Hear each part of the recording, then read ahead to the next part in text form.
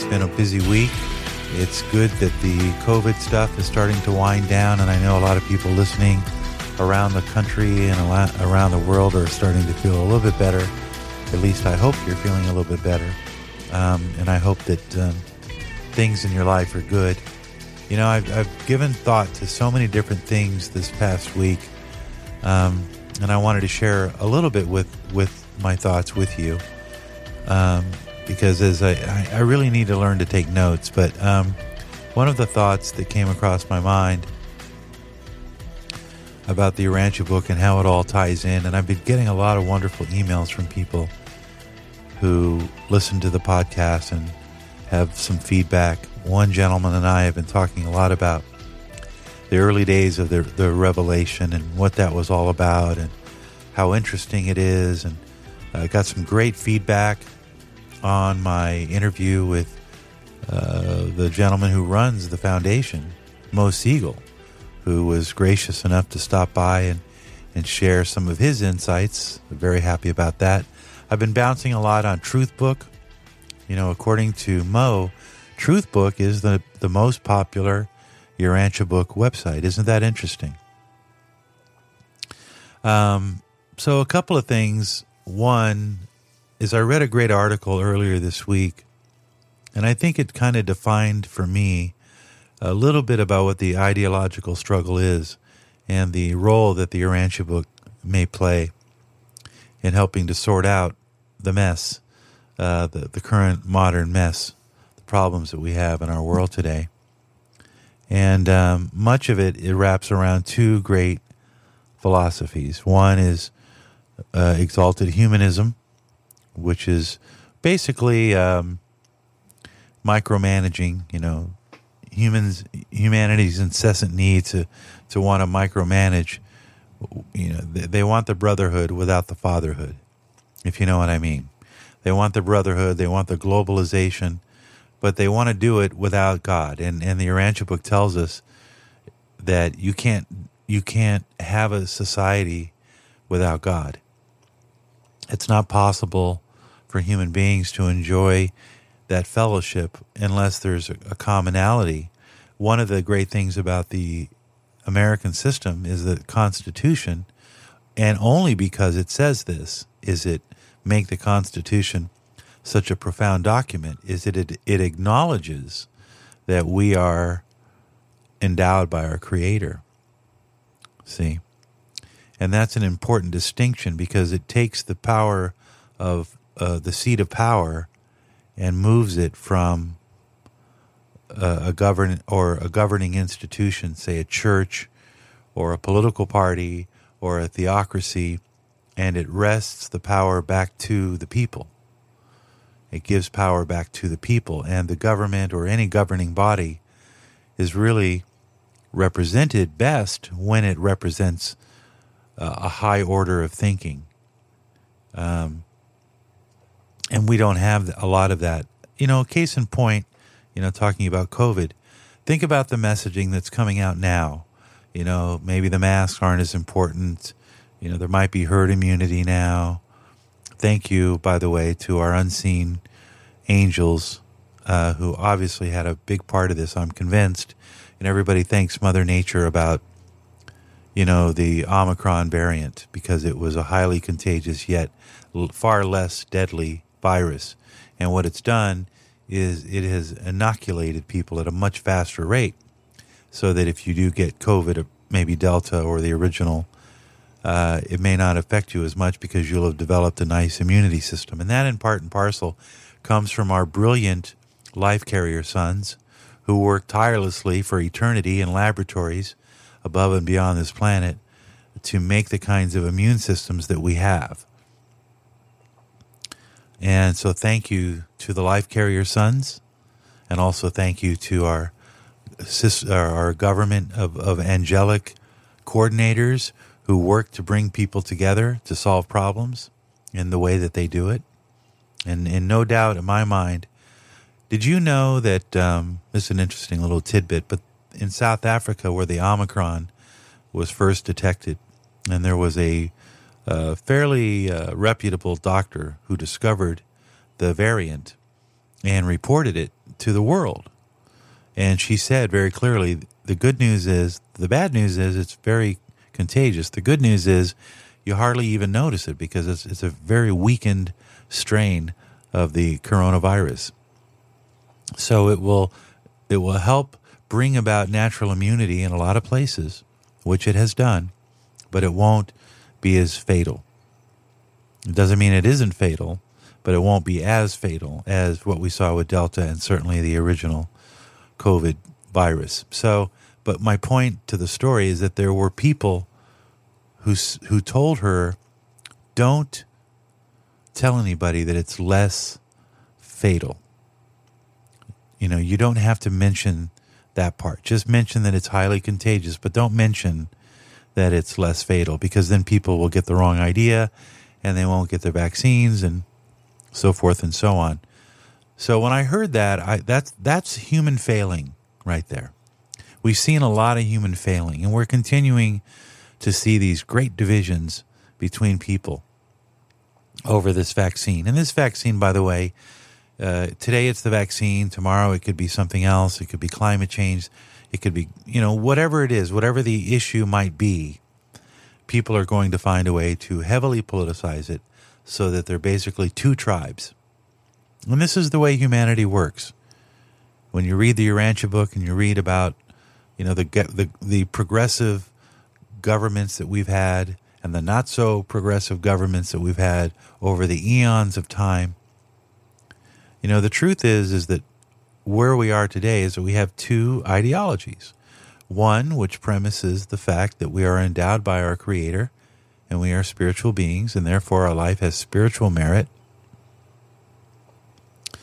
And we have the other end of the coin, which is this is all random causation, that there is nothing else beyond this earth that we should even speculate about, since we can't prove.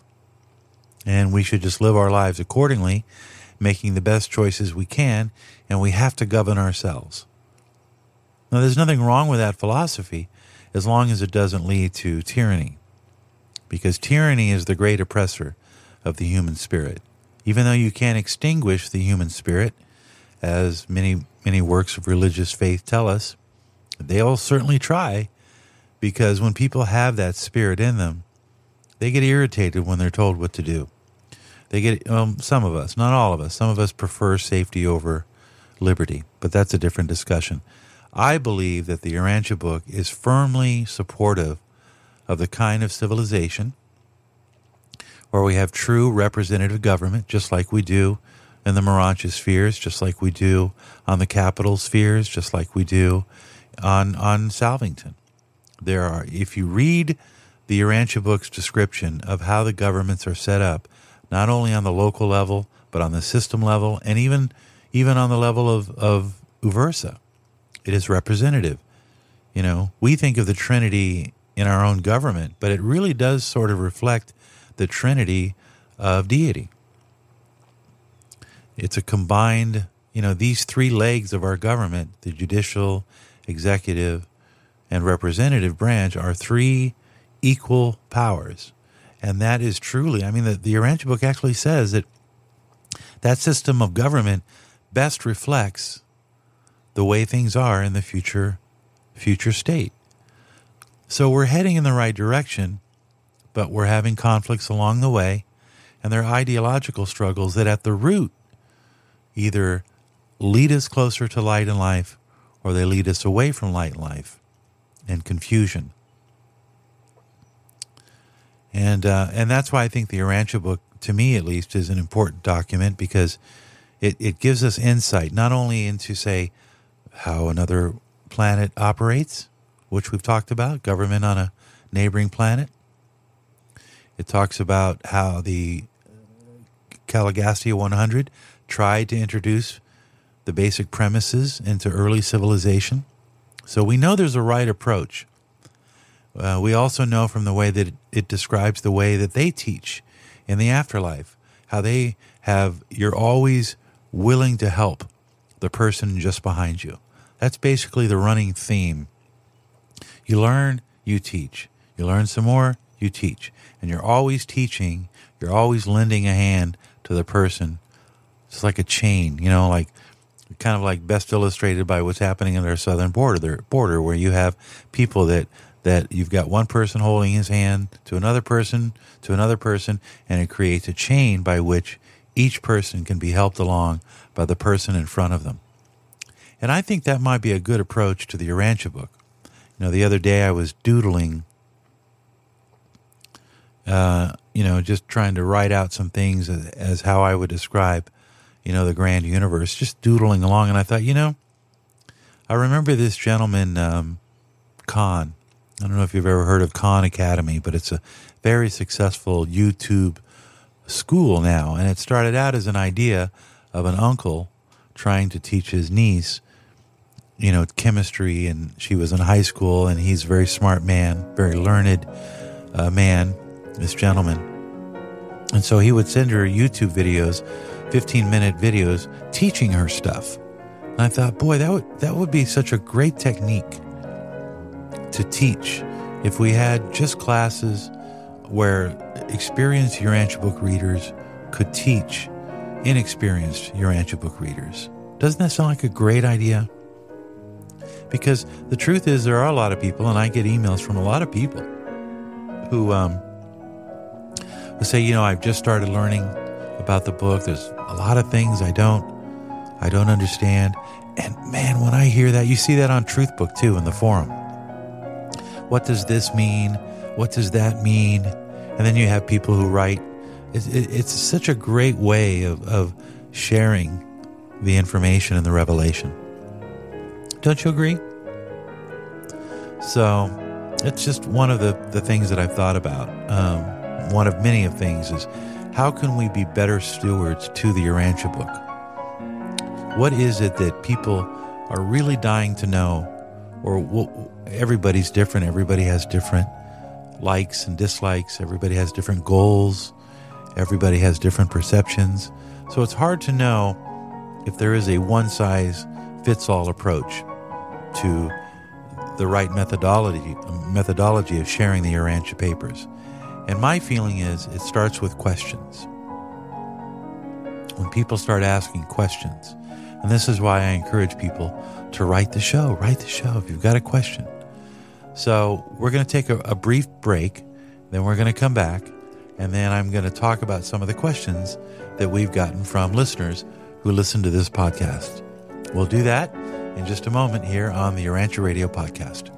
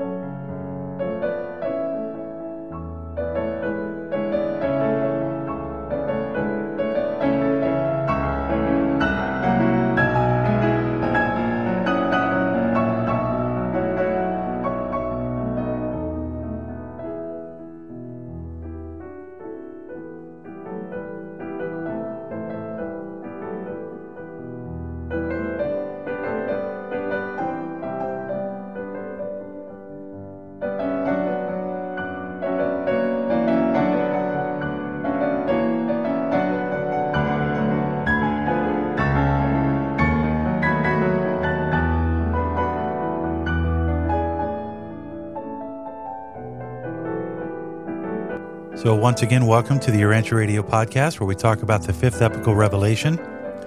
Recently I had an opportunity to read Dr. Sadler and the Urantia book, which is a book written in 2014 by Sue Oliva. It did receive a fair amount of criticism because it dares to hypothesize that the Urantia book may have been partly or wholly or channeled, meaning channeled. People talk about channeling. Do you know what channeling is? Channeling is when people will somehow have a spirit sort of communicate through them. And Sadler is a debunker of that. That's one of his reputations. Dr. William Sadler, the man who sort of orchestrated and coordinated the revelation, into such where it eventually ended up being the Urantia book. And so Sue Oliva's book is very good. It's really, really good. I mean, for many years, I'll tell you one reason I liked it. She explains the Urantia book better than anybody else. There are a couple of chapters where she gets into William and Lena and eugenics, something that's obviously very, very important to Oliva. Although I have a different perspective, not completely undifferent or indifferent to hers, but perhaps one day she and I can have a conversation and I could put her mind to ease about some of the things that she asserted. But nevertheless, it didn't take away from her presentation. And in fact, she did a very good job, I think. Clearly, she understands the importance of the Urantia book. And this podcast, by the way, isn't meant to be a critique.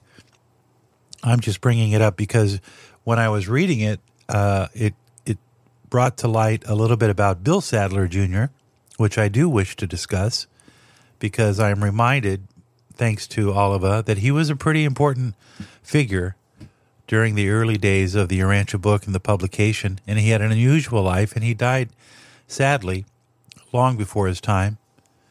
And he didn't have the easiest life either, but his optimism and his charm, and in a little while I actually have some excerpts from Bill's speech from 1958 at one of the Urantia book study group meetings, and he did a series of them. He sort of took it on the road, and I saw some of his quotes in Oliva's book, which one of them brought me to tears. I might actually read it to you, and it might actually bring you to tears. And it has to do with his explanation of certain things in the Urantia book that really grabbed him. And I'll find the audio. Maybe I'll just take some great audio from him, and I'll do like a full thing on some of because, part of the challenge of the Urantia book for most people, including myself, is that it's so dense and it's so compact that it's almost like being overwhelmed. And because of our status as human beings, as evolutionary humans, it takes a little while to read something and fully grasp what's being communicated to you. You sort of sense it. You can see that the Spirit of Truth is trying to help you recognize it as valid, as a valid concept. For example, when they go in the early parts of the book where they talk about God's nature and how he can be omnipotent and omniscient. And he can be all of these things, right? And sometimes it's very complex. It doesn't mean to be, but they're just sharing with us as much as they think that we can understand about the nature of God and of deity. And so a lot of us, when we read the Urantia book in the early years, we don't have somebody to bounce off of. It's not like you could take the book to somebody like a local pastor or a minister and say, hey, can you help me through this? And if you don't know anybody that reads the Urantia book like me, I mean, I knew a few people, you're sort of on your own. So Bill Sadler Jr., the son of William Sadler, has not only a great character about him, but he reminds me a lot of the way certain interviewers, like when I listen to him, he reminds me of a talk show host. And since I'm somewhat familiar in that arena, I find him entertaining, and I think, man, this guy would have been a great talk show host, right? But let me, just for example, and I thank Sue Oliva for bringing this to light. I would like to formally invite Sue on the radio program, the podcast. I can get a hold of her. I may try to do that today because she did a terrific job. Again, if you don't know anything about the Urantia book, this is her book.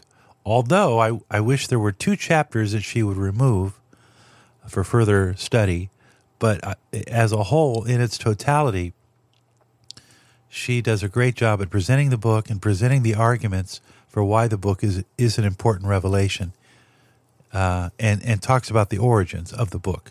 She has a theory about the origins, just like Ernest Moyer had a theory based on a lot of research.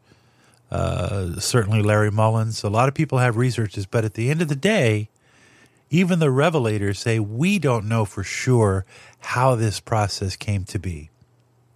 And Bill Sadler really explains it well. And I'm going to find what he said because it's written down somewhere. I might even be able to find the audio for it.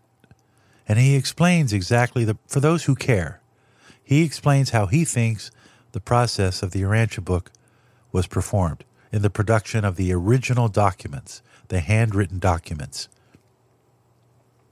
Because those were the things that appeared for those who are into the origin, the Apocrypha. So everybody debates, well, who wrote the papers? So anyway, but here's Bill's description of his experience of God. And it's tremendously great. And then we'll go over to a couple of emails that we got from listeners, and I want to try to tackle a couple of those while we have some time today. So Bill Sadler Jr.'s description of his experience of God as it is explained in the Urantia book. He says, listen, even in this life, you can get a feeling for it, you know? I live with a feeling of the flavor of God. Not having been raised in a church, I may impress you characters as being a very unpious guy. It's simply because my experience with God doesn't happen to flow in normal channels. I can taste the universe Father. And to me, that's a very ordinary thing. It amazes me, actually, that most people don't have this flavor. But to me, that's just as common and ordinary a thing as the fact that I can feel gravity acting on the mass of my body to give me that feeling of weight. You know? Just as ordinary to me, God is just as plain and simple as dried apples and rainwater. And why make a big fuss about it? This is a normal, natural human experience. And I'm continually surprised when I find lots of people say they don't have this experience. Now, if no other human being agreed with me, I would decide I was paranoid. But I wouldn't change my conviction. I can't. I got that feeling before I ever read these papers, and I got it just before I was introduced to them.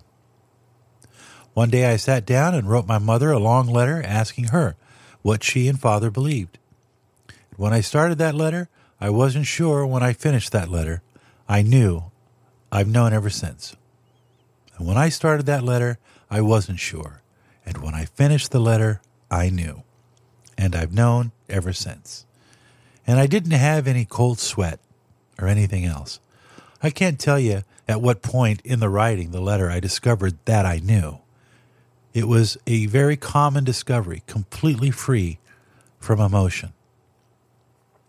This realization was not born during the simple writing of that letter. I discovered it. There had been a borning, I suspect, for about a year before that. So you see how he's explaining, and you know what's true? I have that same feeling my whole life. I may have said this before. Maybe you feel this way, maybe you don't. But I've always had a kinship with God ever since I was about 7 or 8 years old. It was as natural as pie. It was like talking to a friend. And I know what had happened. It happened because I had a church counselor tell me that God told her that I was special. And when you're about 9 years old and you hear that, you take it on merit. Why would this lady be lying to me? What does she have to gain? What am I going to give her, right?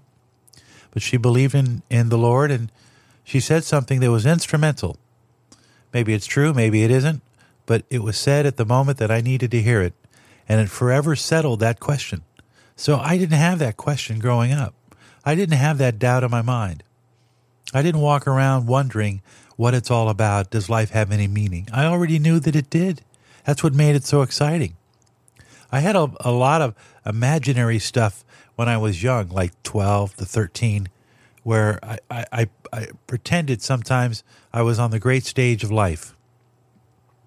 And I felt like I was there to perform a duty, you know? Do you have that feeling? But that's all wrapped around the notion of feeling special, feeling like you are part of the universe, that you are not an orphan. You know, they say that one of the things that the Spirit of Truth provides is it eliminates that orphan feeling that you have when you become a believer in deity, or when you have that kinship with deity, or that divine spark is something you can tap into, whether it's in prayer or whether it's in meditation. They say that it relieves that feeling of isolation. Now, there have been times in my life where I've felt isolated, but not because of my lack of faith. Not at all. More because it's the lack of being alone in that faith. When so many people around me I see are struggling with that very primal question, what's it all about? So another aspect of this, as I just alluded to, is the Spirit of God, the God fragment that the Urantia calls the thought adjuster. It is given to us upon our first moral choice when we are 5 years old or 6 years old, somewhere in that period, when human beings make their first choice, moral choice, whatever that could be. It's almost an unconscious process because at that moment, the thought adjuster, as Bill Sadler explains, imagine a big sheet of paper. And that big sheet of paper is deity. And then you rip off a little piece, and you rip off a little piece, and you rip off another little piece. And all of those little pieces are fragments. They all have God in them. That's what a thought adjuster is. And he explains it here marvelously. See if I can find it. The adjusters are the actuality of the Father's love incarnate in the souls of men. They are the veritable promise of man's eternal career imprisoned within the mortal mind. They are the essence of man's perfected finality or personality, where he can foretaste in time as he progressively masters the divine technique of achieving the living of the Father's will, step by step through the ascension of universe upon universe until he actually attains the divine presence of his paradise Father. That's from page 1176. But Bill spoke about the relationship, and by the way, that's a beautiful articulation of what a thought adjuster is. It's an actuality of the Father's love. It's that fragment of divinity that is in every single human being. You ever think about that? You're standing in line at a very busy grocery store. There's all this sounds going on, confusion, beep, beep, beep, and bags being stuffed with carts and the whole thing, people talking. And yet it's all so busy. And have you ever noticed, just step back and you're in line waiting, try to conceive for a moment that every single one of those persons has a thought adjuster, a fragment of God in them. And most of them don't even know it. Or if they do know it, they're not thinking about it. It's not something that they consciously try to stay aware of throughout their day. Or maybe they do. Who am I to say? But the fact is that every one of those human beings, no matter how busy they are, no matter who they are, have that spirit fragment in them. And that's the commonality of the human experience, is that we all have that Father fragment. It is that unity that brings us together. And that's how the brotherhood can never happen without the fatherhood. If you don't acknowledge the unity of deity in each of us, how can you celebrate the brotherhood of that? You have to have one in order to have the other. To try to have the brotherhood, what are you basing it on? What's the unifying factor? Is it a constitution, perhaps? Is it a ethnic or cultural or religious belief system? An ideology, perhaps? Possible. But is that really brotherhood? Or is it just a unity of belief, not a uniformity of belief, as opposed to a unity, which still allows you to be free? So I want to read what Bill says about thought adjusters. And it's so great. He says, I'm interested in getting as much help from my partner, thought adjuster, as I can. I feel rather different about discussing my problems with an infinite God, even though in my heart and my mind I know he's got all the time in the world for me. But somehow it seems presumptuous. He's running a big universe, and it seems to me that there are so many other things he could be more profitably spending his time on. But I don't feel this way about this thought adjuster, because this thought adjuster is God individuated for me, and I am his business. For this particular assignment, I am his principal concern. He may have peripheral activities going on, but they're definitely secondary to me, just as you are primary to the function of your thought adjuster. He goes on to say, I have no hesitancy about discussing anything with this thought adjuster. I have a feeling of comradeship for him. And let me explain. I've never heard him say anything to me. If I ever did, it would probably scare me quite out of my wits, and I would immediately feel this is paranoia, you know? And I would put this whole thing on ice and think about it for quite a number of weeks or months until my human judgment could evaluate it or until a little more time passed. And yet I've never doubted that this is a dialogue. It's a dialogue between two conscious beings, one of whom is deaf. I can talk, but I can't hear. And I don't let my deafness impair my faith in the least. I keep asking my partner for help in certain directions. How can I be more useful? How can I be better at my job with coping with my ego? This belligerent self that I'm not sure I've conquered at all. And if I were sure, then I'd be afraid of that concept too. I fear this was spiritual pride, you know, which goes hell, or as he says, which goeth before a hell of a crash. I try to tell my partner about what life is like down here. There's a whole lot that he doesn't get out of this world because he doesn't have eyes, you know. He doesn't have ears. He has a sensory mechanism, but it's quite different from mine. I know he's trying to tell me about paradise. I tell him about this world, what it means to me. When we get to a new city, I kind of let him see the city through my eyes. We talk about this. I probably spend more time talking to him in the privy than any other single place on earth, because there's one place I am sure to be alone. It's when I occasionally ride trains in the bedroom, one is alone. But that's not just because I love my thought adjuster. I happen to be a creature who needs periodic solitude. This is temperamental. I think if I'm going to be able to live more of this, he's got to help me. He's got to help me be less of a mammal and more human. The heck with being more spiritual. This is for the future. I'm concerned if I could just become less mammal and more human. I'm not trying to be a frog. I think about frogdom, but I'm a tadpole right now. I'm not trying to get out on dry land. I wouldn't live. I've got to live in water. I'll wake up on dry land. I asked my partner, how can I be of more service? Because in my religion, there's none of this. My religion is very, very simple.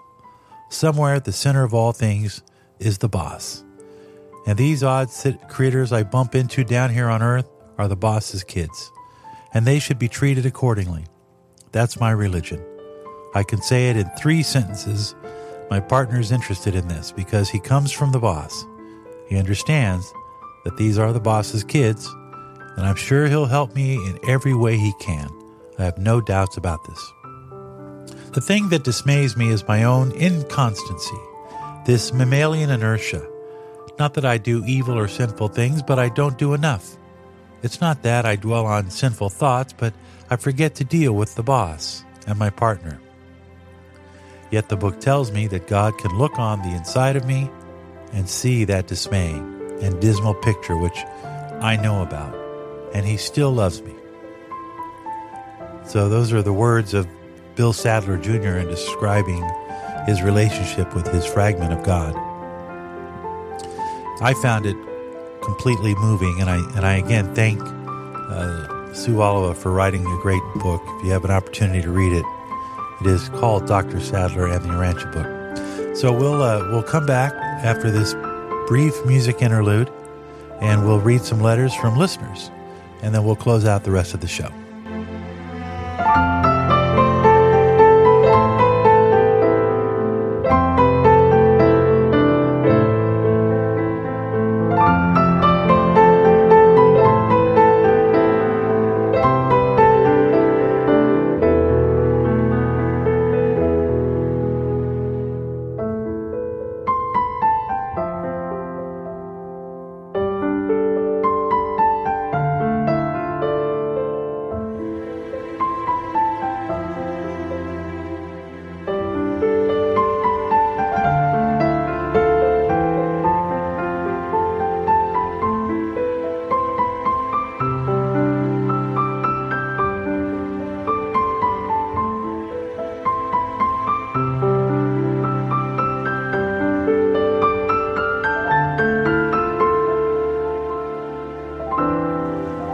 welcome back to the Urantia Radio Podcast.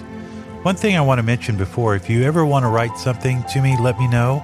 It's so easy to get in touch with me. It is urantiabookradio@gmail.com. I usually try to respond. I almost always respond. If I don't respond, it's probably because maybe it got in my junk mail. You know how that is. Anyway, so I want to kind of go through these because I get quite a few. We're growing. One of the things I really learned about the, which Sue Oliva's book reminded me, is that we are part of something that's uniquely special. Nobody's trying to form a new church or a new religion. This is what makes the Urantia book so unique. You can. It's kind of like an ambassador. You bring it into your home, you learn from it, but you can still practice your own faith. If you're a Christian, it takes nothing away from your love for Christ or your relationship with Christ. Nothing whatsoever. It does not interfere at all with the beautiful truths, the inspired word of God, the Bible. You can be Islamic.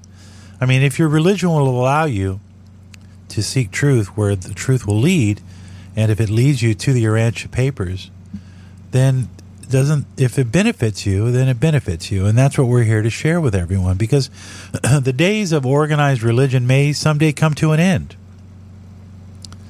Because the purpose it's supposed to serve is fellowship.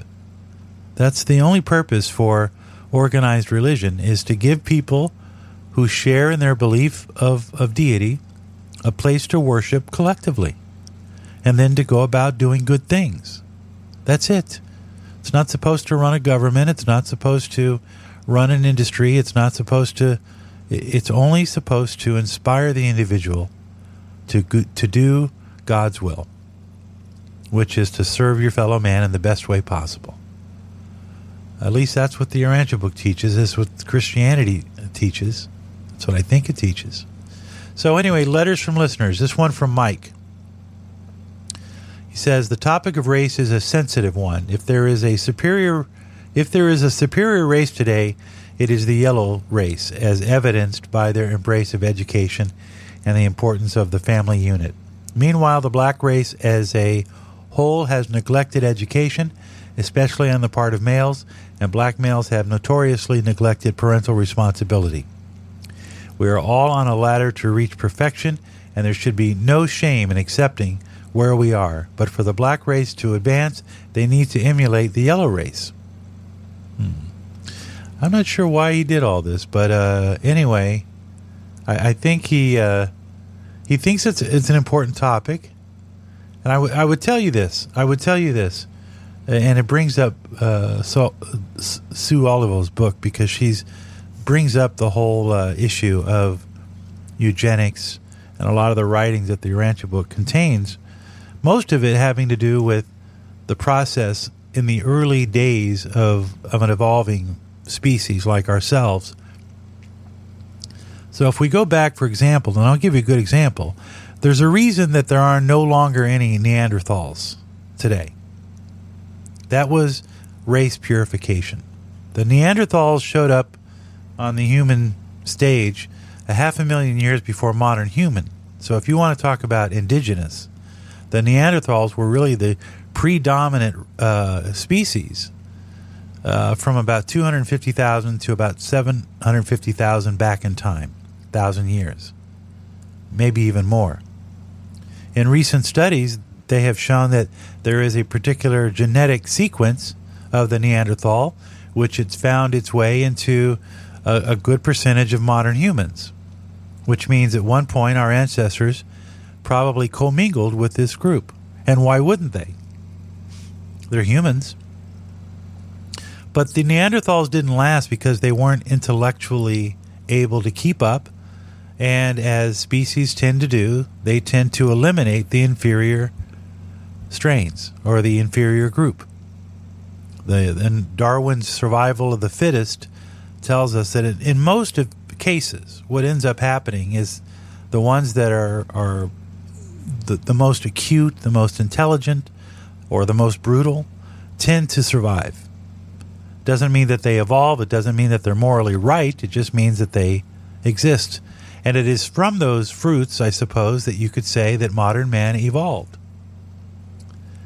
From the Neanderthal, which was an improvement upon the Denisovans, which were much shorter in stature, and much more pacific.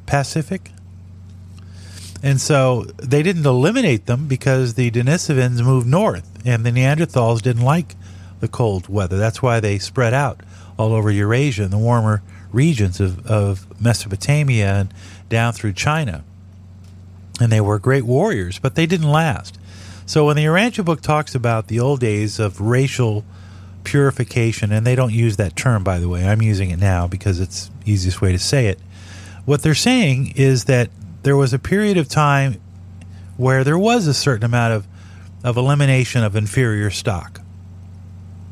But it wasn't a complete process because we didn't get the guidance that we needed in those early stages.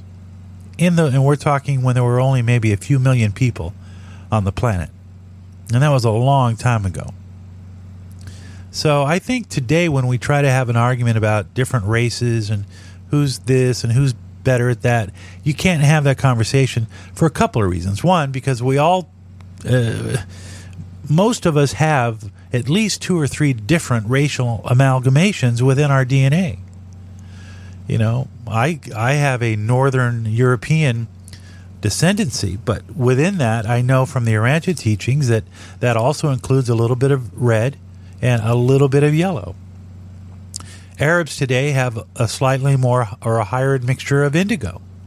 The yellow race is probably the most pure in terms of genetic integrity because it mixed least, at least in the later period, with the other tribes or the other colored races. And that's what the Urantia book is trying to explain, is where did each of these races go? And what's the reason that we have races? What's the differential between the races that brings about a better society down the road? But it's hard to have that conversation today because we're just emerging out of a fairly brutal period of human existence. So brutal, in fact, that we had slaves, and slaves have been in existence for almost as long as humans have been in existence. But we got to see it up close because it was only just recent. And we don't like what we see. And a lot of people are still angry about it. And I get that. But the important thing is we've taken a lot of good steps in the right direction. But there's still slavery. Today there's still slavery. So to Mike, I would say, I don't think that it's an important conversation to have now because we're still working out our differences. The important thing is race harmony. What are the things that bring us together? And I often say this when it comes to American history. And I get these teachings from the Urantia book. The fact is that America, the American way, the American dream, it was built by a lot of different colored hands and a lot of different cultures. And that's what makes this such a great country. It's the plurality of belief that makes us so strong.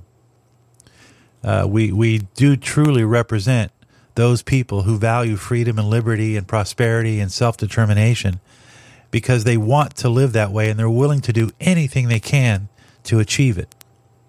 And that is character. That there's something about that kind of character.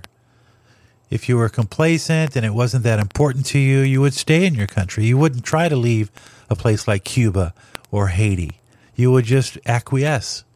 You would just give in. So even in the type of people that we attract are people who want to live a better life. And they want to live a better life because they have God in them and they want to be a better person. And they want to experience things that you and I experience and take for granted. So anyway, that's my answer to that. From Denver, second email. In my view of current science, it makes far too many assumptions about space when it starts with a false assumption that the Big Bang is an uncaused random event. When you start with that premise, you can't explain order, and order cannot be derived from random causation. They are mutually exclusive. There is either order or there is not. That's an email I had. I think we were talking about the Webb, the James Webb Telescope. And this reader is right. You can't have random causation and attainment perfection. The second law of thermodynamics says that from order comes chaos. Everything eventually breaks down. But that seems to be opposite of progressive evolution. In fact, they seem like they're contradictory events, and that they would be normally mutually exclusive. But see, you and I, because we've been exposed to the Urantia book, understand that there was no such thing as an uncaused cause, that God is the only uncaused cause. And with God, there is order, and there's purpose in the universe. And this is displayed in a cell that heals itself to a human that decides it wants to get a raise. Same thing. They want to improve. They want to be better. Be perfect even as I am perfect. Says, next letter. I just got a couple more. Hello, I've been listening to your podcast for some time and love what you're doing. I'd love to see if you have any episodes to talk about the debunked chapters of the book. I'm a Urantia book reader since 2004, and I've never heard any facts or of anything being debunked. I've heard that some of the science is different, but never anything factual. Thank you, and I'm in no rush for your answer. Thank you. I did respond, and there are earlier articles, I think, if you go back to the first 10 or so podcasts, there's things we talk about, particularly with science and astronomy. The George Parks interview is real good about that. There are, there are a lot of things that are challenged in the Urantia papers. If I had to make a list, it would be a very long list. But most of the stuff that's been predicted or ended up becoming true outweighs any of the minor inconsistencies that you might find. That's something that the longer you read the book, the more you realize the book is mostly right. It mostly contains things that are true or are about to be true. And finally, there's one more. This one from Nancy. If there was one topic that I would like to hear discussed, it would be helpful to know how we are to share this good news, especially if it's possible to do so with Christians, because the theological doctrines are so deeply ingrained. I often wonder how I can approach someone and share the Urantia book, because there is so much to share. And we are going to talk about that, and we're going to enlist the aid of Bill Sadler to do that very thing. In the next episode, I'm going to take some time this week and go through some of the archival material you'll find on the Fellowship website. There's some old archival Bill Sadler tapes, and I'm going to let him sort of tackle that issue of how we are faced with that challenge of approaching Christians about this book, or even if we should. And that's something that Bill is going to help me address in a forthcoming episode of the Urantia Radio podcast. As you can tell, my voice is getting a little froggy, so this is a good time to end it. Again, thank you for joining me on this special labor of love. And my email address, urantiabookradio@gmail.com. urantiabookradio@gmail.com. Until next time, God bless, and thanks for joining me on the Urantia Radio podcast.